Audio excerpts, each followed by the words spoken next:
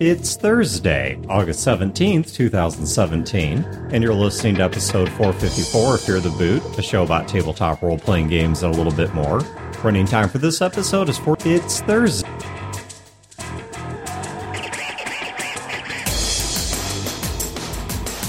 Welcome to Fear the Boot. My name is Dan. This is Brodeur. And this is Wayne.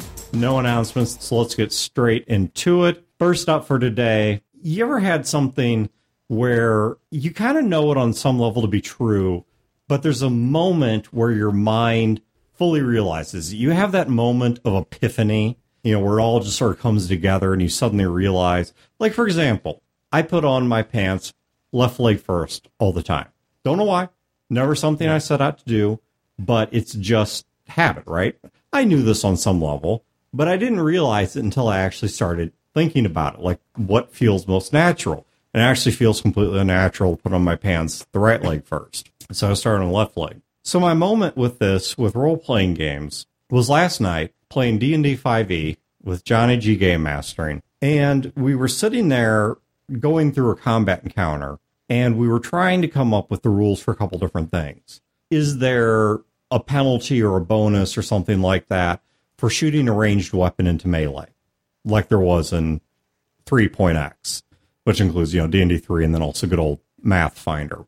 And another one that I was looking up while I was waiting on my turn is, are there rules for flanking? Well, there are for rogues, but not in general, right?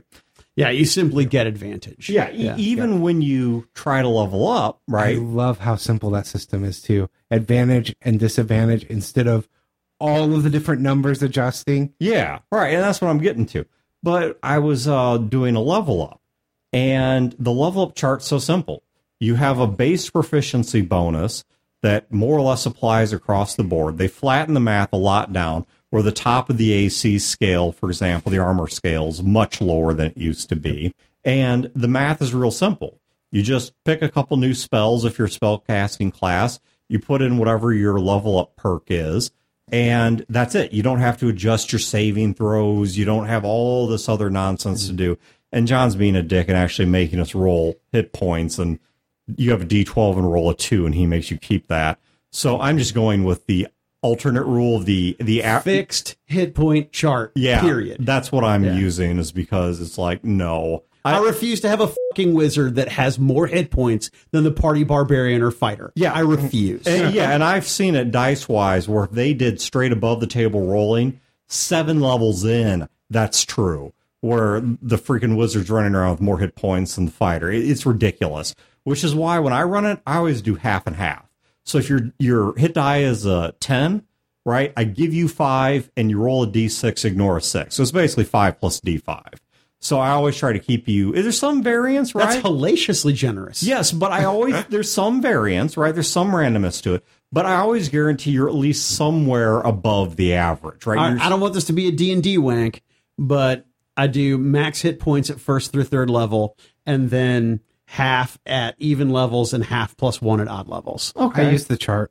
Yeah. At least for Pathfinder, that's what I always did, was I used the chart, because I don't want to do the rolling for it, because you all know how I roll. Yeah. Oh, believe me, we know. From the Skies of Glass game, dude, we know. Like last Skies of Glass game, I was mad because you must have looked at my dice. Yeah, which is why I'm going to buy a sage smudge stick that we're going to wave in the space between Brodeur and Wayne to like cleanse that dark energy, right? That negative energy. We're going to give Wayne some like hematite to like ground him out. So like the house is haunted, but at least the dice work. I'm just saying, since Chad's not here tonight, before I leave, I'm going to go take his dice and rub him against my... Nice. I totally support this. All right. I'm going to put them on my mouth when you're done. But here's the thing that I realized last night is that having such light rules was somewhat liberating, but not in the way that I normally talk about light rules being liberating, right? I'm not talking about, well, it's less to learn or I'm too old for this, which I have talked about in the past, but that's not what I'm talking about. What I mean is that in Pathfinder, I always, and on 3X as well, 3035, I always felt this cloud of fear that hovered over me. And that fear was that, especially once we start moving past the base books, there is a lot to know. And if you're not doing it right, there are these combos, we take this feat plus this and that and the other and use this weapon, and all of a sudden it stacks up. Instead of the +3 you were getting, now you get a +10. And I always had this cloud of fear that I didn't know the game well enough to make those chess moves. Yep. In fact, Chad admits that for one of the games that he was on versus playing or GMing, that he had somebody on our forums who knew 3-5 or something like that, inside and out, min-max his character, and he rolled out this mechanical god. Of course, Chad being Chad, he didn't know how to actually utilize it. He's done that multiple times. He's done it as GM and as player. Right. For help. There's always this kind of nagging fear. And what I realize is not an issue of, well, less rules means easier to learn or anything like that, because D&D 5 is still a fairly thick book. But what I realized is that suddenly I'm no longer under this cloud of fear that I'm not doing the most optimal thing because I don't know the game inside and out like that. Yeah. What I want when I'm leveling a character is I want to be able to get to that level, see what options I have based on what I've been doing or what I think is cool. What you're talking about is when you go back to like Pathfinder or 3.5, I essentially sit down and plan out all of my levels feat-wise. Oh, absolutely. Because if you don't take these 2 feats, you can't take this one at this level. You only get feats so many levels. And I have to plan out the character's entire life before I've ever played the character. Yeah. And I don't want to do that. And this plus this stacks to technically allow you to kind of slip through a loophole in the rules and do this other thing. And, you know, I still love Pathfinder, though. I do. Amen. I'm not, let me be very clear here. I'm not bashing 3.0, 3.5, or Pathfinder, right? I'm not bashing them. I've had a ton of fun with them. If you threw a 3X game in front of me right now, I would still have fun with it. But all I'm saying is that I notice that there is a certain freedom when you take away certain rules and you take away certain options. You suddenly lose a fear that you're making the wrong choice because the choices are so much simpler. And you still have a moderating factor, right? You still have something that describes the path of the game moving forward. But that thing is now the game master. It's not the rules themselves. And I suppose for a really super tactical kind of playthrough of D&D, maybe it does make a lot of sense to go more the Pathfinder route. Well, and I've heard the argument before that games that have less options, you end up with same-ish type characters. Yes. I find the opposite to be true with games where you have to have all of these building blocks to take what you want.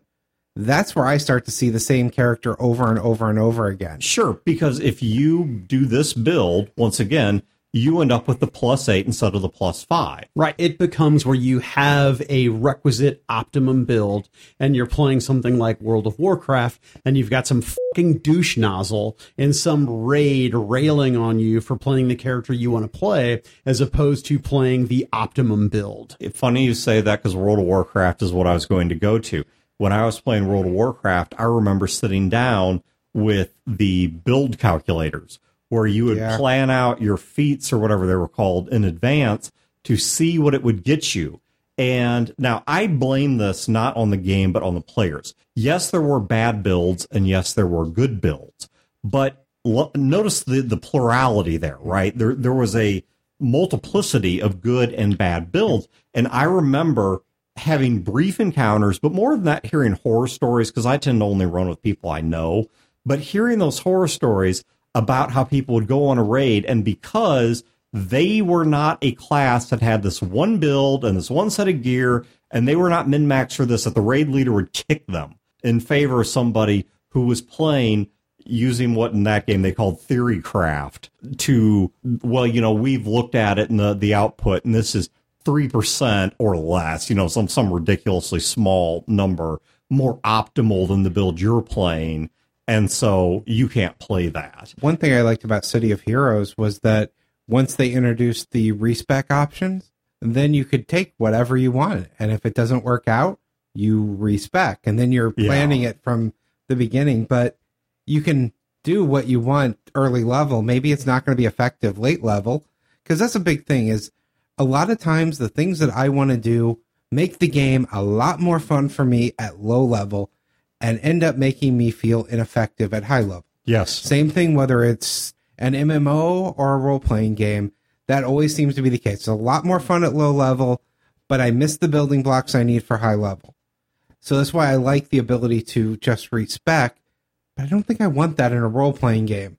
I don't want to go back and just redo my whole character because I'm building a narrative. Well, yeah, one, you're building a narrative, but in my experience, a lot of game masters, they might let you get away with that once, but it's not going to be like every level will be like, I know I took this spell and cast it, but it's really not. It doesn't appear to be what I need. Can I just drop it and change it to this? And, some game masters are fairly forgiving with that, but many aren't. Many are, it's kind of the chess rules. Once you let go of your chess piece, that move is set and you can't take it back. And so I just had that epiphany last night that I was sitting there looking for rules for this and for that and for the other, and I wasn't finding them, at least not in the main book. I don't know what's in the expansion books.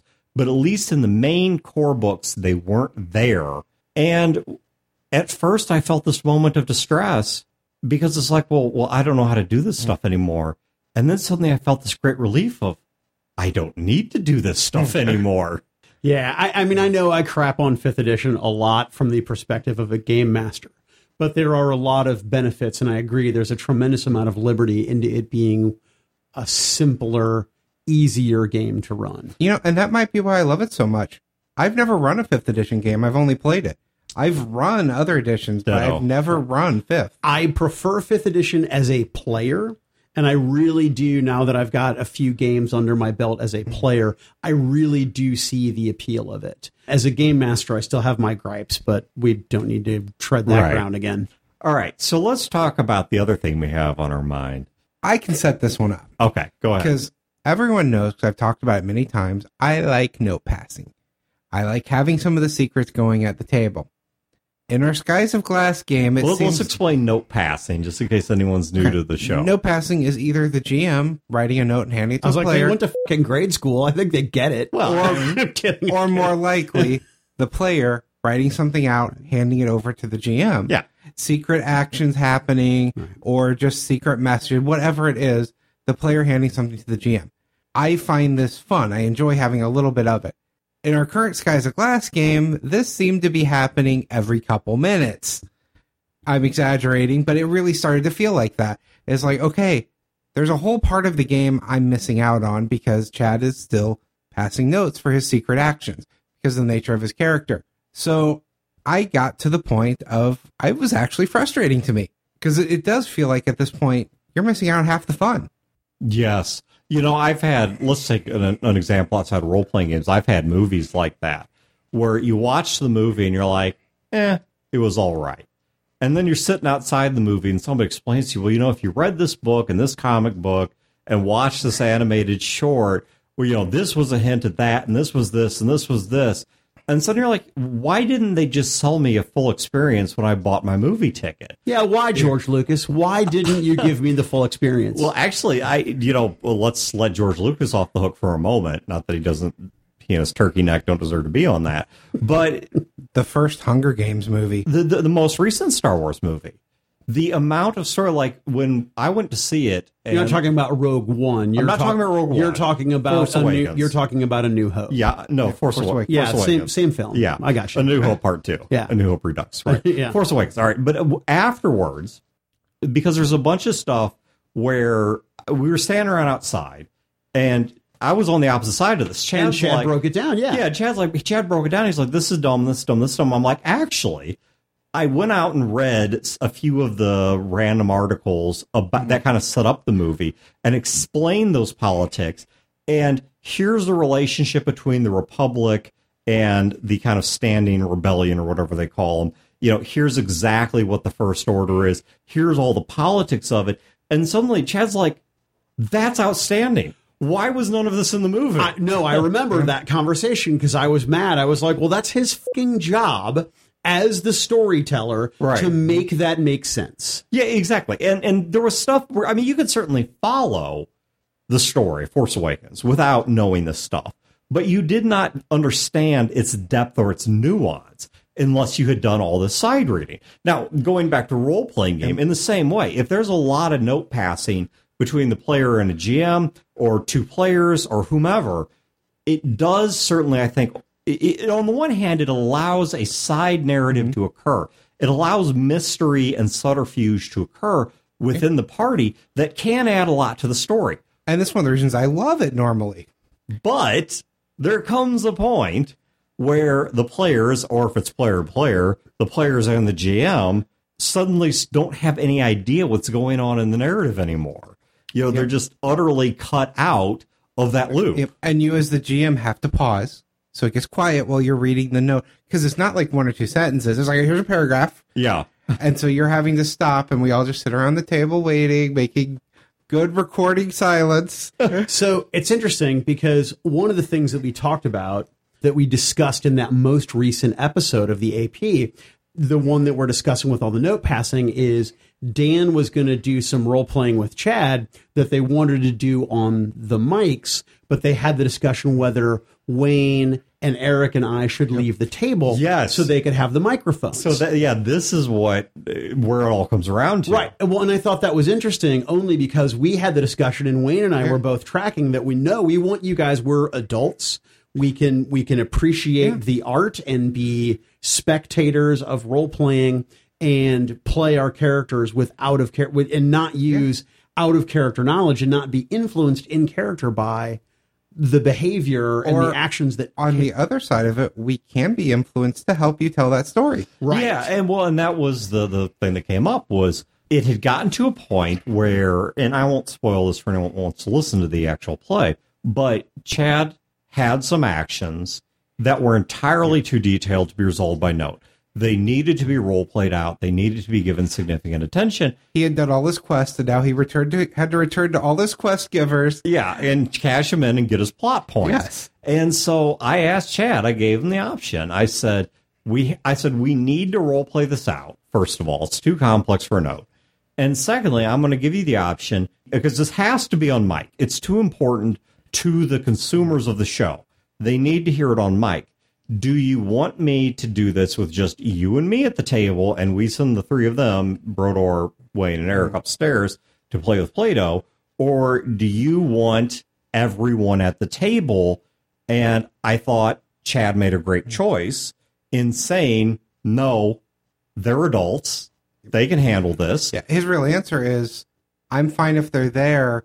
Let them choose. Yeah.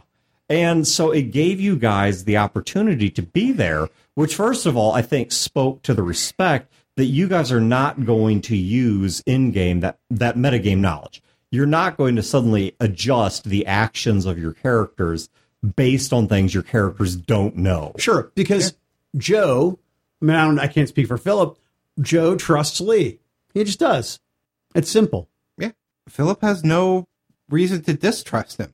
He doesn't trust him to the level that Joe trusts because Joe is unbelievably trusting of everyone, but he doesn't distrust him. But then the other thing that allowed for was it let you guys in on at least some portion of that narrative. So what had previously been getting resolved via note passing and whispers and innuendo, now suddenly you guys saw, as players, forget as characters, but as players, you guys got to see that element of the plot. Let's go back to a movie. When you watch a movie, it is not uncommon for the scene to follow the protagonist for a while, and then it cuts to the antagonist. And the protagonist doesn't know what's occurred in this scene, but the audience does. You have third-person omniscience. Yes. And you get to be part of the story. That's why I was advocating for it so strongly when we were recording that game. It really felt like we were missing out on a good part of the game, part of the experience, because we weren't part of the note passing. Right. Well, but I wanted to at least be there as an observer for the actual role play moment. And our characters are missing out on that because they should be missing out on that. Right. But we as people were missing the experience. And I'm not there as a game master to entertain the characters. Now, I think the story should be about the characters. I think the story obviously needs to involve the characters. But my goal is to, of course, create an interactive story that entertains the players. And so that's where I need to look at, is not what maximizes things for the characters, but what maximizes things for the players. And the choice to let you guys in on that, I mean, as you said, Wayne, it does nothing for the characters. Right. Now, on my Sunday night D&D game, we had the opposite experience. The game started out with me as game master passing a note to another player for information about their character and something that they needed to accomplish at the behest of someone significantly powerful to whom he owes a favor. And he reads the note and then immediately, in character, gets up from where he's at, goes and finds one of the other characters, one of the other players at the table, knocks on his door, and then basically, I'm going to tell him everything, and hands him the note. Now, the two of them are going to have a role-playing moment, but they elected to not do it at the table because they felt what they were going to disclose would be not necessarily too much of a bombshell, but it wasn't going to take that much time, and they thought it would be better for the game if they did not disclose that. So then what they did, instead of passing notes to one another, they had their cell phones out and through the course of the game were occasionally texting each other. And now I was part of it. I knew that they were texting about the game, so I didn't flip the script and shoot somebody. But it was really interesting to see how in a few days' time I got to be part of two different sides of the same coin, where it gets exposed at the table and where it does not, and how each decision impacted the game. So the texting reminds me of something that I saw happen once in game, and this was I want to say it was a Call of Cthulhu game, but it might have been a World of Darkness game. Either way, it was there's some monsters and magic happening, and our characters are all teenagers in high school. And a couple of us came up with the idea, and it was nothing that really needed to come out at table, that our characters are just going to be texting each other. Mm-hmm. So we had note cards, and we would pass text conversations around. At the end of the game, we read all of them back and to let everyone hear the conversations that were happening. And that was one of the things that I really liked about the most recent AP is there was one note, and again, no spoilers, but there was one note when we were doing our post-game debrief that Chad tells us what is actually on the note. And I was like, that was cool. Just to be able to be part of it after the fact was fun. Yeah, and our characters will never know what was on it. But right, we know now. To explain that in brief, there was an NPC who invited a portion of the party to a dinner. Oh. Well, now she invited everybody, and then Chad deliberately bowed out. Oh, yeah. This is actually an inception. Because not only is Chad passing a note to Dan, Chad's character is passing a note to an NPC character in the game, and that's what's on the note that Chad is passing to Dan. It's a note within a note. And so, yeah, it was. And Chad passes a note to me, declaring that his character is slipping a note to an NPC that Brodeur's character is having a crisis of confidence. And so, which is not true. And so a dinner occurs where through the whole thing, this NPC is trying to encourage him to feel powerful within his domain, but not knowing any of the context, including the lie that Chad's character told about Brodeur's character. Because as you said, he wasn't having a crisis of confidence. It was just the cover that Chad's character used to get your character away from what he was doing. Right. Which worked beautifully. I mean, it was beautiful. And it came across as condescending and threatening, because instead of a pep talk, it sounded like a series of comments to the effect of, if you know your place, I'll let you thrive. If you step out of your place, I'll crush you. Yeah, and I was like, what the hell? Come on, man. Which is not at all what she was trying to communicate. But it rung that way to me. Yeah, and it was beautiful the way that there was this massive misinterpretation created around the table over the fact that there was deceit on multiple levels. There was deceit amongst the players, and there was deceit amongst the characters. So I think that's one piece of advice I have based on all the note passing I've seen happen in games, is if it doesn't break the plot at the end of a session, reveal the note. Especially if it's something like this where our characters will never know. Our characters don't ever need to know that passed. we as players are now in on that joke. Well, and us being part of the joke enriched the gaming experience for everyone. Well, Yeah. and I think those right there are the two big questions I ask. Is one, is it frustrating or depriving the group writ large to not know what's on those notes? Does it bother them or not? Yeah, I very frequently at the end of a session will show the notes that I've handed to people just because I don't want that to happen. I don't want it to be frustrating over time. Well, these people are always getting notes. What kind of things are on the notes? I try to, at the end of the session, if I at all can, tell them what the note said. Well, and then secondly, the other question I'd ask is this a group that I can trust to handle that information without violating the metagame barrier, right? Is this the type of group that I can trust where they can know secret information and it's not going to affect the choices that their character makes, right? They're not going to let this bleed into the game of they find out there's a monster hidden behind this corner, and so now all of a sudden they approach that particular corner with a degree of caution they have never approached any other corner up to this point in the game.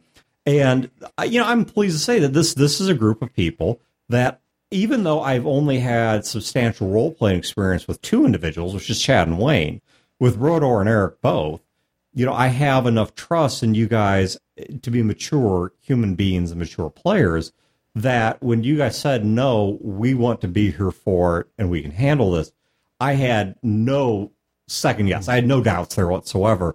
It was merely a question of how do we want to do this? Because once again, the audience has to hear it. The audience is the film goer. Whoever's listening to this AP, they need to hear all sides of it. They need that third person omniscience. But how do the players fit into that? Right.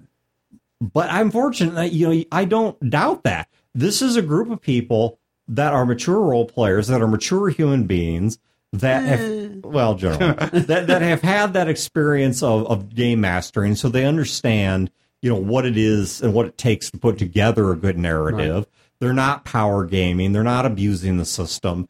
And so I could let them in on that narrative without worrying that they'd abuse it. Yeah, see, and it's interesting because in my particular scenario, in my Sunday night game, the note that was passed, it was 1, so it wasn't terribly significant. Mm-hmm. But we didn't want to share the information at the table, at least the impression that I got from the guys, is that this was a secret that one character had, that they are confiding into another character, and they wanted to keep that between them and not have it come out. And so I respected that.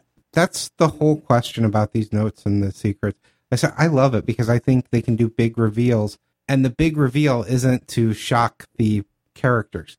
The big reveal is to do that for the players. So there's something like, wow, that was really cool.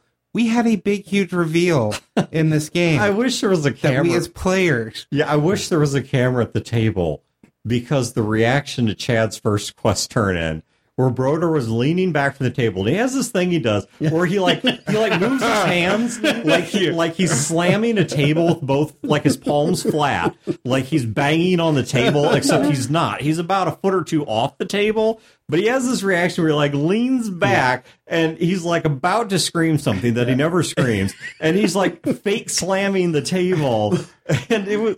When he told us what he had actually done, when the reveal happens, I was like, you beautiful son of a bitch, you genius, that's terrible. And the thing is, then I start thinking about, Joe doesn't know this, but what if Joe did know this? What if something like that came to light? How would I respond? Well, there's a truth about life. There's a truth about life that I also believe about role-playing games, or I try to act out in role-playing games, which is nobody can keep a secret forever. Right. Maybe a day, maybe 2 days, maybe even a year, right? But the truth always comes out. Because, see, there's this immutable thing about the truth, which is the truth is the only statement that corresponds to reality. I can tell you the sky is pink with purple polka dots, but when you look up, you will eventually see a blue sky. It's the only story that sustains itself. And I realize in long history, things get lost to myth and whatever. So I'm not talking about that. I'm talking about in the short run of human relationships. It is my experience that in one form or another, people may not want to see the truth. They may not want to deal with the truth. They may intentionally ignore the truth, but somehow the truth always gets stated. And I intend to handle that in the role-playing game as well, where I'm not going to set Lee up. I'm not going to set Chad's character up. There's not going to be some moment where I force it all out, but I think it's inevitable. If you guys keep following the course of the plot, you are going to find out all the secrets he's been keeping and all those reactions that to this point you've been keeping at the player level are going to start getting expressed at the character level. And I don't know what that means. And it's going to be interesting to find out what that means. Yeah, I can tell you, if we hadn't have had the big reveal, I would have probably started subconsciously doing things to try to find out myself.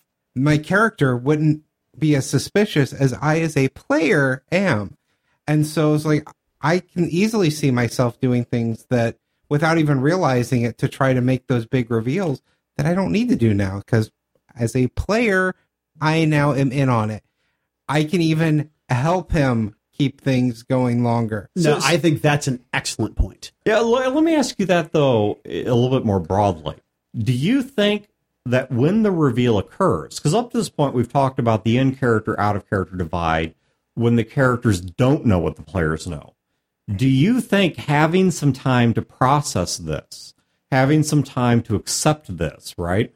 Do you think that will dampen or soften the reaction your characters will have when it comes out? So when we flip the equation or flip the script, to use Brodeur's recent thing, we flip the script here and it comes out, will the player having adjusted to this being true affect the character response? I don't think so for me, because I really do think that I've resolved in my mind how Joe would respond to this revelation, whether Mike, knew about it or not. Do you think it's helpful?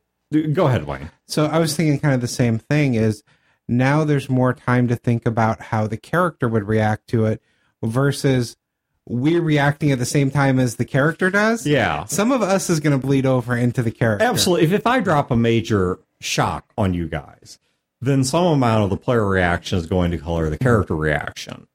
And which isn't always a bad thing, and sometimes it's fun. Yeah, it can be, but sometimes it's also not accurate, because the character would not respond the same way that the player would to a revelation. They might be more infuriated, less infuriated.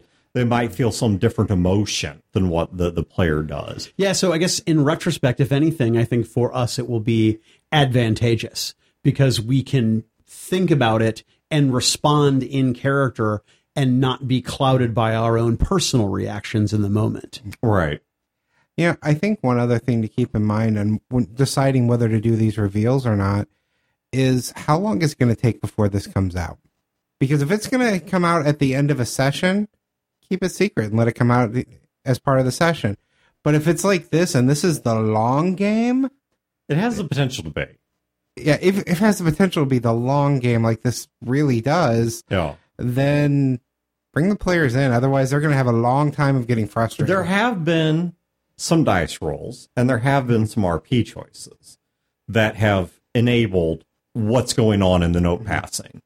If any of those had gone off the rails or go off the rails in the future, it's possible this will come out in character in the relatively near future. But Wayne, I think you are correct that this does have the potential to remain a secret, to remain at the level of note passing for a substantial period of time. And so it would add to the ongoing sense of frustration. Look, nobody likes feeling excluded.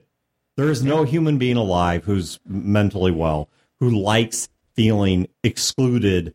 And I think role-playing games are no exception. If there is a sense that there's an in-crowd and an out-crowd, even if the in-crowd consists of one or two players and the GM, nobody's going to enjoy that feeling. I mean, for one game, it's a fun little mystery. But for 2 games, 3 games, 4 games, now we start getting into weeks, months, however long this goes on, and you guys don't know until the end game or don't know ever. I think that, yes, that's going to create a real sense of resentment that builds up over the long term. And we're talking about the AP here, but this is not something that's been unique to the AP. No. Note passing has been a tradition in our group for as long as I can remember. Well, then you venture into the realm of the person that is the center of the note passing is the main character, and the rest of us are merely supporting cast. Accessories to his secret. Yeah. Even outside of note passing, if we're just talking secrets, let's go back to the Gnarl game. We started with a big group. It shrunk down to 3 of us, and then we grew again. When it was 3 of us, my character didn't know that Pat was an elder. So Gnarl and Pat had this huge secret from my character, and it got really frustrating because the character isn't able to take part in a lot. There are a lot of secret conversations. The 2 of them have to go off and they speak in a different language. And there's a lot of things they have to just keep shielded from. So he was really off by himself a lot. It was. That actually is one of... I wasn't the game master, obviously. But even as a player, that was one of my lasting regrets about the Gnarl Sir William Saren game. It wasn't bad when there were more players. Yeah. It was when it got down to just the 3... and I was the one that didn't know. Precisely. Well, and I know I've referenced this before, but in the Arthur C. Clarke, he like co-wrote or something. He produced it. The actual author, somebody else, I forget his name. But it was a book series called Venus Prime. And in there, they reference a study by NASA, which I've talked about more than once, which is that if you put any more than 2 people together, politics form, which is why they have theorized that if you could get away with it, assuming you had enough redundancy and knowledge and whatever, that the optimal number to send on a long-term mission would be just 2 people because of the fact that the 2 people don't politic. They don't politic until there's 3. Now, what they found... So I had a worker at work, and she regretted saying this immediately after she said it. We were talking about pairing people up, and we talked about, do we do groups of 2 or 3? Her immediate answer was, definitely do 2, because in a threesome, someone always gets left out. She immediately regretted what she said after she realized what she said, but... Not false information. It is true information. Right. And so you're right, Wayne, that in a group of 3, what happens is the politic forms along 2 parties. And so what happens is you end up with 2 people that socialize and 1 person that's out of that group. That's generally how it plays out. This is just human sociology. It's not universal, but most of the time, this is how it plays out. And what happened was Sir William ended up getting cut out of a lot of the action that was occurring between Gnarl and Saren. Which, by the way, Wayne, there was one point I tried to fix this, where Gnarl was going to take you under his wing. He was going to walk away from Sir William, from Saren for a while, and he was going to do some adventures with Sir William, and you blew him off. Yep. This was a between story arcs. Yeah, he did. And I had decided what my character was going to do between story arcs. He had something he needed to go do. Right. And so Dan comes to me with this offer, but he's already got something he needs to go do. Yeah. So Wayne kind of further excluded himself. Because like I said, Gnarl, I realized what was going on as a player. And so I'm like, you know what? Instead of hanging out with Saren at the keep, I'm going to go, and I don't remember what it was, but he had some plan where he was going to kind of go off on some adventures with Sir William to try and build some connection there. And by this point, Sir William was just bitter and sexually frustrated and blew him off. And so it went right back to the Gnarl and Saren show. He actually was, I don't think I ever told you what he really was doing when he was off. He was trying to join in with the anti-elder rebellion. He tried to actually get in with the group. Oh, wow. That's what he was doing and why he had to be by himself for it. That would have played out ugly. Yeah. But, you know, I think you're right, Wayne, though, going back to the prior point, that with the note passing, it works a little differently the more people you have.